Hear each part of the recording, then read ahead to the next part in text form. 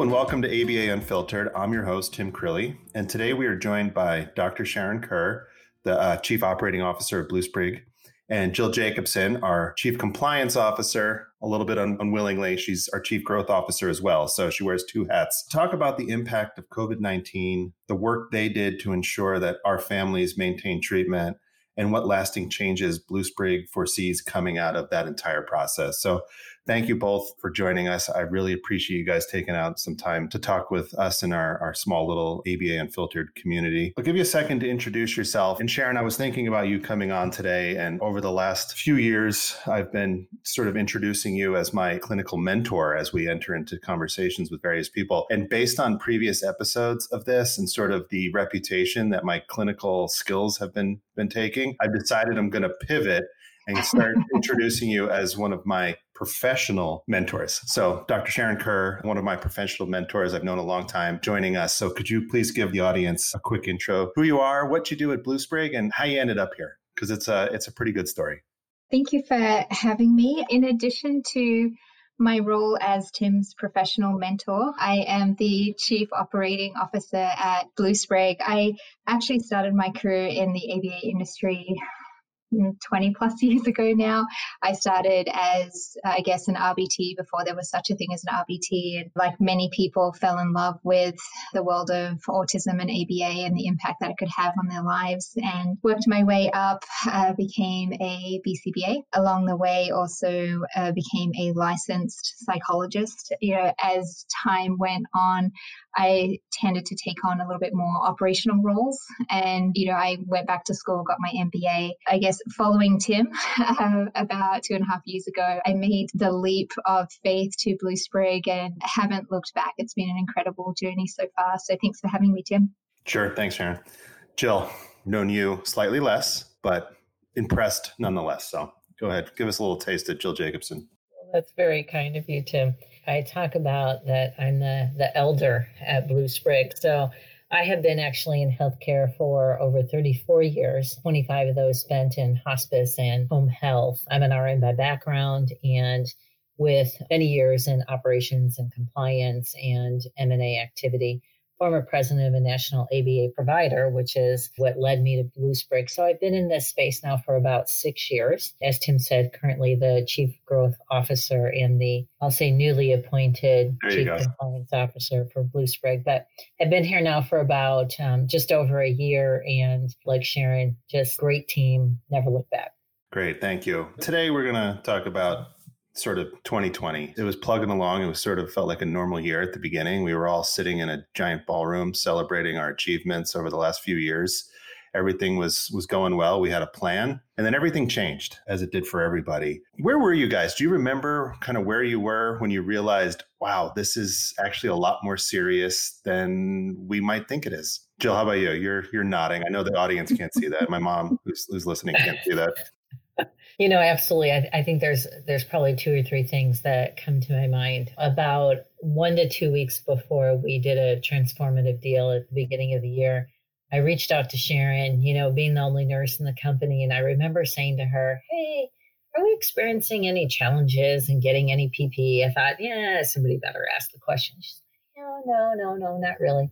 Then the weekend before we did the deal, Sharon and I were on the phone on a Saturday night. We have offices and markets out on the West Coast, right? And so they were a little ahead of the rest of the country. And we had a COVID-19 issue in that West Coast market. And, we started to scramble a little bit and make some decisions and put some things to writing. And then it was 4 days, I think, after we closed that deal, that the decision was made that we were not going to travel to Houston for a board meeting that week. And that's when I knew. I thought, okay, this is maybe bigger than a couple of markets in the West Coast. Yeah. What about you, Sharon? When did it hit you? I would agree that the timing with Jill, I would say that a couple of weeks prior to that, we had our first experience. We had a BCBA supervisor that was providing some consultation in a school setting. An employee of the school was diagnosed with COVID. And so we shut down that entire clinic, and it was before testing was available, before we knew a lot, but we knew that this could be serious and we needed to shut it down. And so that was kind of our my first exposure to, wow, this could be significant. These kids are going without services because of a potential exposure. And then, we handled, cleaned out the clinic, got, deep cleaning, make sure everyone was okay. And then we reintroduced services. And then I'll say it was probably about a month after that we started to get people calling, like, what are we doing? What are we doing? This is looking bad. And at that point, I was like, okay, this is not going to be a once-off here or there. It's becoming more prevalent, and we need to kind of figure out what our plan is. So, yeah, I'd agree with Jill on that timing for sure. Yeah, so pretty early on. And, it's hard to remember because everything's super fuzzy at this point, so far removed. But it did feel like someone that wasn't necessarily involved in a lot of the initial discussions. Blue Sprig was out in front of this. I really got a sense that everyone was taking it really seriously, even in maybe states where other people around us maybe weren't. So, I think from that standpoint, what did you guys start to do? What were those initial steps? Because I know for us, we had two things to consider. You have the families, the treatment, but you also have employees. So what were your thought processes behind how do we balance the safety of everybody, but still provide the services that we deem to be essential? I think you hit the nail on the head, Tim. I think that was the question we asked ourselves from the beginning. We identified early on that this was a necessary service, and we could be doing a disservice to the children we work with by just shutting down completely and not providing any service, especially, some of our clients that had more significant deficits. There was a real health and safety aspect to not providing services. But at the same time, we needed to be very mindful of keeping all of our employees, all of our clients and their families safe. So with that kind of balancing act in mind, we made the decision very early on to shut down our clinics and move services to either telehealth where appropriate or in the home, again, where appropriate. And once we made that decision, we got our team together pretty quickly, and we were very fortunate. We had people from different backgrounds and disciplines who were able to really help us develop a plan. And it started with, developing assessment tools. Is this home appropriate for us to provide services in? Is this client an appropriate candidate for telehealth? And we had to develop those assessments and some of the assessments we had. So it was kind of tweaking those assessments to make them applicable to the COVID world we're now in. And then going from those assessments then to training.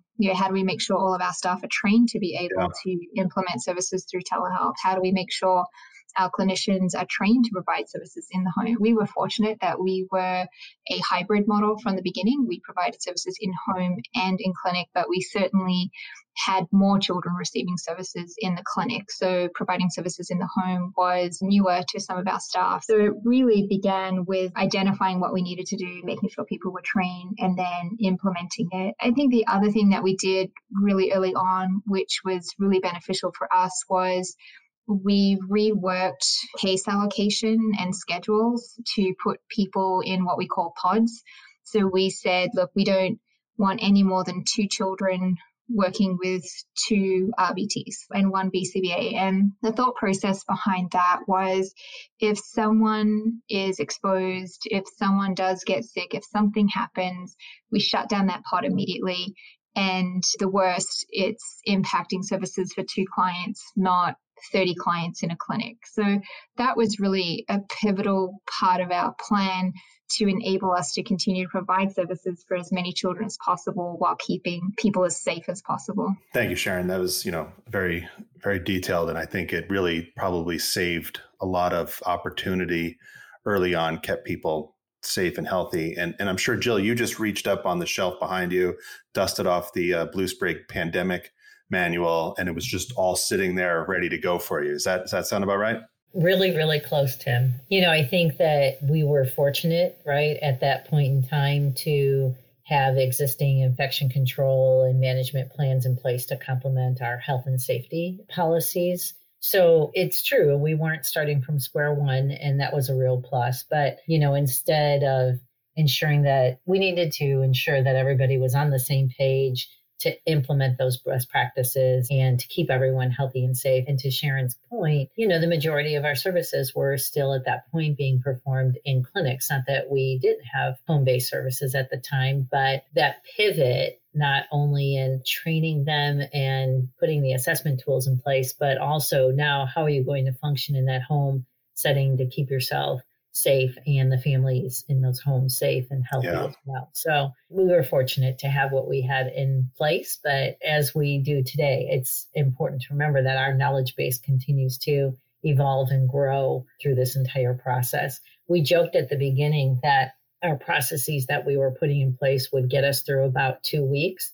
And it has been spot on really every 2 to 3 weeks where you're really evaluating and maturing those processes. That's great. And I think, it speaks volumes to the leadership team and hard decisions that folks had to make.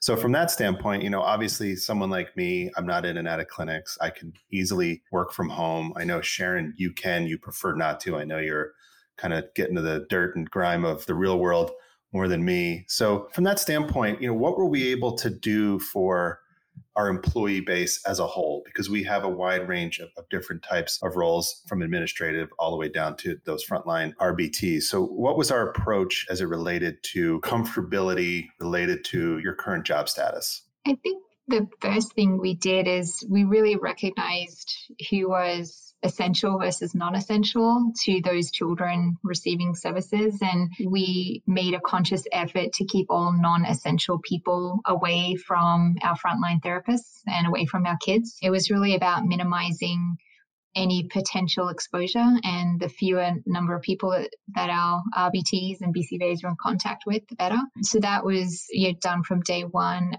The other things that we did is we implemented daily health screening. And so we were asking every parent and every employee a series of questions. And to Jill's point, as we learned more about COVID, we had to make adjustments to that screening form. But it was something we felt was really important because we wanted our families to feel safe receiving services. We wanted our staff to feel safe delivering services. So we asked questions about their travel, about exposure to other people in large groups, about symptoms, etc. And we did that, and we still do that today. We do that every morning. And if there are any red flags on those screening tools, we have a discussion so we can better understand the risk and make a decision about whether we will continue to have services that day or cancel them. We also, from the beginning, we made a decision to continue to pay our staff. What we didn't want to have happen is staff not feeling well, staff potentially being exposed, but coming to work anyway because they felt like they needed to get a paycheck. And so we kind of implemented kind of what we call COVID pay. We tried to keep our staff's, our hourly staff paychecks as close to your pre-COVID hours as possible. The executive team donated the majority of their PTO so that we could donate that to frontline staff. So again, if they're not feeling well, they can take the time off and get paid and not feel like they have to go to work and be unwell. So we tried to create a culture of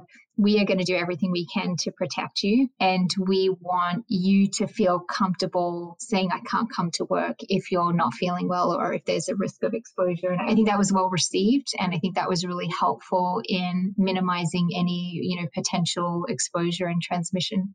That's fantastic. To be able to wrap your arms around that employee base and make people feel like they don't have to choose the illogical choice is a great thing for them, I would imagine, kind of coming into work every day. Sorry, Tim, I was just going to add, one other thing that we did was we recognized the amount of stress that our staff were under just because of COVID.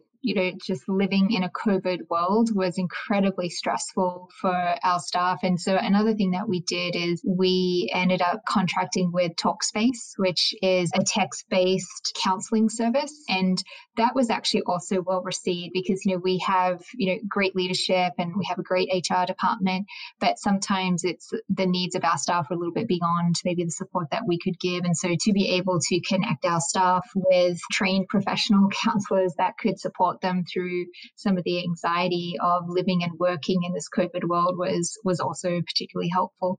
So, Jill, back in January, February, you and I were kind of making the luncheon circuit, the conference circuit. And, we were getting pretty good at making friends and meeting new people. It took you a little while to trust me that I wasn't going to do something bizarre, but so far, so good, I assume. All that got blown up. And, we were out there and we were having a little fun and meeting people. And I know talking to you since, travel is shut down, conferences obviously are not happening. You have had an opportunity to talk to a lot of those folks, sort of someone owns a smaller organization or very few employees or limited in number of contracts or whatever it might be. You talk to a wide range of owners and you've been able to impart some advice. And I know it's not something you probably want to pat yourself on the back, but could you give us a little idea of sort of the conversations you were having, some of the panic that might have been going on around you that you were able to try to help as best as possible? Tim, I think first and foremost, one of the first things we committed to just beyond our employees and our parents and our families was to the industry. And so we made a decision very, very early on that whatever we were developing, tools, resources, Sharon was just talking about the health screening tool, policies, procedures. I mean, we've created quite a bit of resources and documentation that we would share that with whoever needed it, whoever wanted it, whoever we were speaking to, whoever reached out to us, that we were going to share that work product. And so we didn't want to see anybody that has less resources than us struggle with that. And so we did that numerous times. The conversations, I think we've been through a little bit of our first life cycle through COVID now. Can't believe I'm saying that at 4.5 months in, but because, you have the folks and not necessarily directly related to their size, quite honestly, but folks who I say from one extreme of curled up in the corner and shut off the light and tell me when this is over and, we'll get back on our horse again, to those who looked and mirrored maybe more of our practices of pivoting. I'm not sure anybody Sharon and the clinical team pivoted in a 3-day weekend, literally, to home-based and teletherapy services. But you had those that truly got it and still do and recognize that these are essential services and did the same things we did as far as pivoting. Some went directly to just teletherapy and others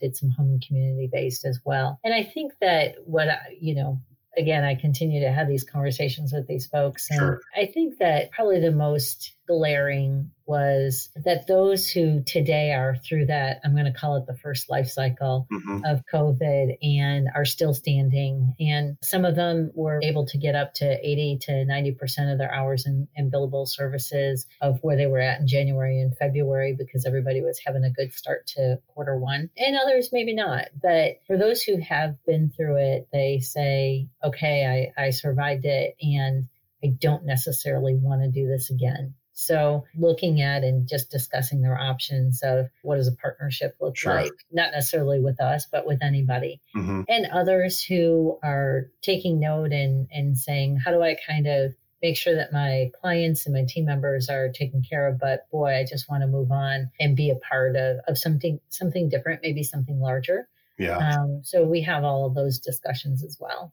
I think if we're ever in a world where we can actually go to a conference again and be in a large group and, you see Jill walking the breezeway there, you really should go up and talk to her. She's got a lot of great advice. And a lot of people might not get this reference, but that movie Miracle on 34th Street where the Santa works at Macy's and will say, well, no, we don't have the right product here.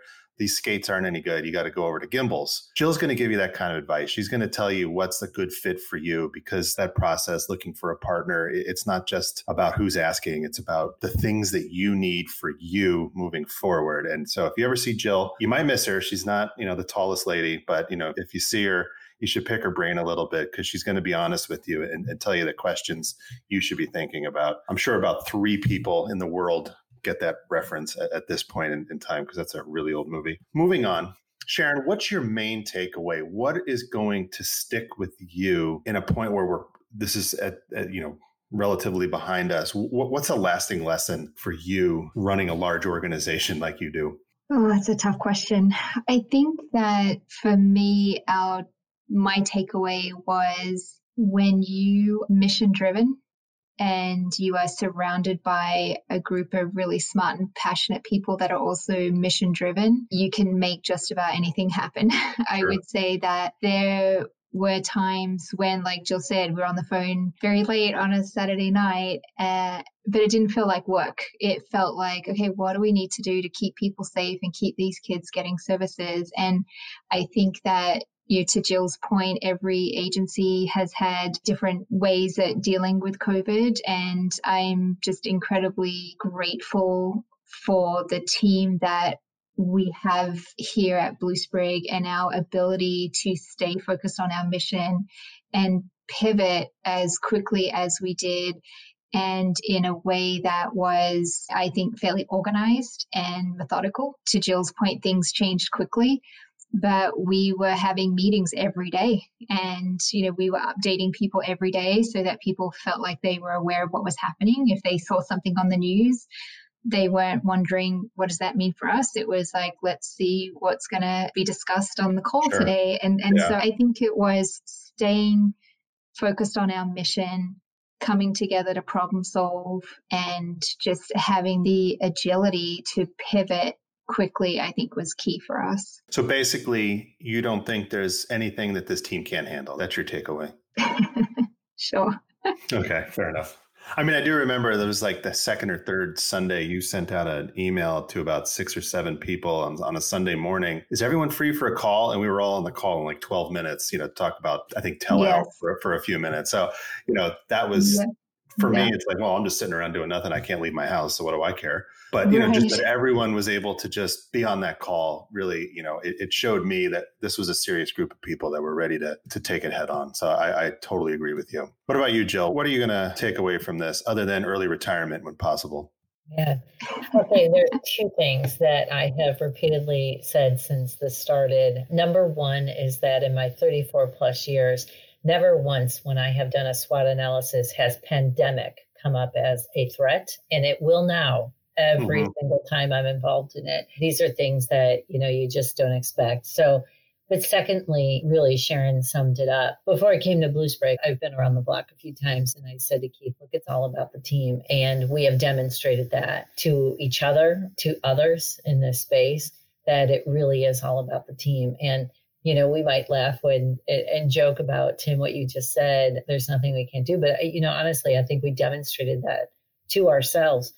Those first 21 days, and I counted them, it was relentless. There was no way any of us slept more than 2 to 4 hours a night. But you knew that you could rely on each other. You knew that even though our deadline for communications to marketing was midnight, we didn't quite meet that, usually 4 out of 7 nights a week. And I knew that when I laid down and got a couple of hours of sleep when I woke up from marketing would be that communication for us to review. And it really speaks very highly of the team that is here. I think you guys are right. I think it's that common theme. It's a mission-driven, dedicated group of people. And I know people that listen are going to accuse us of this being a giant commercial, but I think we really believe in what we're doing and who we get to do it with. So it's just people being honest. You're not the first people that have joined the podcast and sort of mentioned similar attributes about the people they get to work with. I would just add to that, Tim, just to be clear, it's really not just kind of the executive team. It was really everyone at Blue Sprig. Like our RBTs, like there was some fear there, especially in the beginning when there was still so much unknown, but they were kind of like, put me in. Like these kids need our help. I'm not going to be reckless. I'm going to make safe choices. I'm not going to get on a plane and travel. I'm not going to go out partying on the weekend. I'm going to stay safe so that I can go see these kids and provide the service that they require. And so it was like a dedication to the mission at all levels of the company that I think made this work. Because if we didn't have our RBTs and our BCBAs kind of recognizing how important their job was, it doesn't matter how good our pandemic planning was. If there's no one there to implement the service, there's nothing to do. The engine that drives the whole operation. Absolutely. I appreciate that, guys. I think there was some heavy lifting, and I don't think you guys realize how much you guys did for a whole bunch of people. So for someone that was on the sidelines a little bit and watching, I was very impressed with the way this group came together and handled an impossible situation or an impossible, unknowable sort of situation. So it was really exciting to be a part of that. Before I let you go, I do have one question. It's a yes or a no. And based on your answer, I need an operational definition. I'm going to let Jill go first, Sharon. So if you could remove your headphones so you don't hear the question, because I want Jill to be allowed to hear your response as an Aussie, just someone that's, maybe didn't grow up around these parts, just to get your take on this particular topic. Fair so enough. we'll give you a thumbs up when we're ready. Okay, Jill, you ready? No. Well, tough. Okay, it's yes or no. And you need to rationalize why you say yes or no. Okay. Is a hot dog a sandwich? Yes. And my rationale there is that I came from Chicago, and there is, at least in their opinion, I can't say I'm a hot dog eater at this point, but in the opinion of those from Chicago, that is the Chicago dogs are the best hot dogs in the country. And so, I believe that it is a worthy entree as a sandwich. Okay. Producer Lucas, who some of you may or may not know, is loving that, by the way. He's off camera, off screen right now. But, okay, Sharon, go ahead. Okay. So, Jill, you get to listen. I feel like I'm on a game show, and I'm perfect. like... Door number 3. I really wish that I could read lips right about now. Just don't be the one that goes $1 on the price right bid. I hate that person. Okay, Sharon. So it's a yes or no question. I need an operational definition to support why or why not. You ready? Yes. Okay. Is a hot dog a sandwich?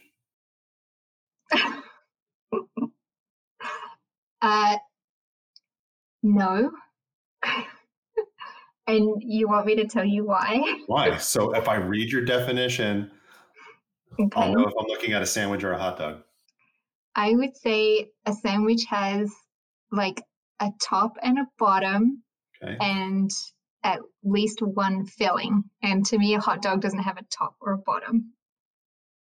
So it has to do with the way in which the bread is sliced or not sliced. Yeah. Okay. Fair enough.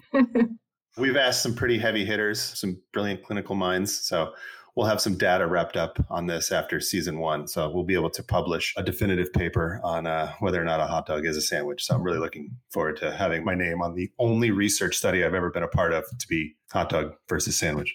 Perfect. So, I can't wait. I can't wait to get those results. So thank you guys very much for joining. And to all you out there listening to ABA Unfiltered, I appreciate it. And please tune in next time for another, hopefully, can't be as fascinating as this one, but hopefully a great episode of some great guests and entertainment. Thanks, Tim. Thanks, Jill. Okay. Thanks.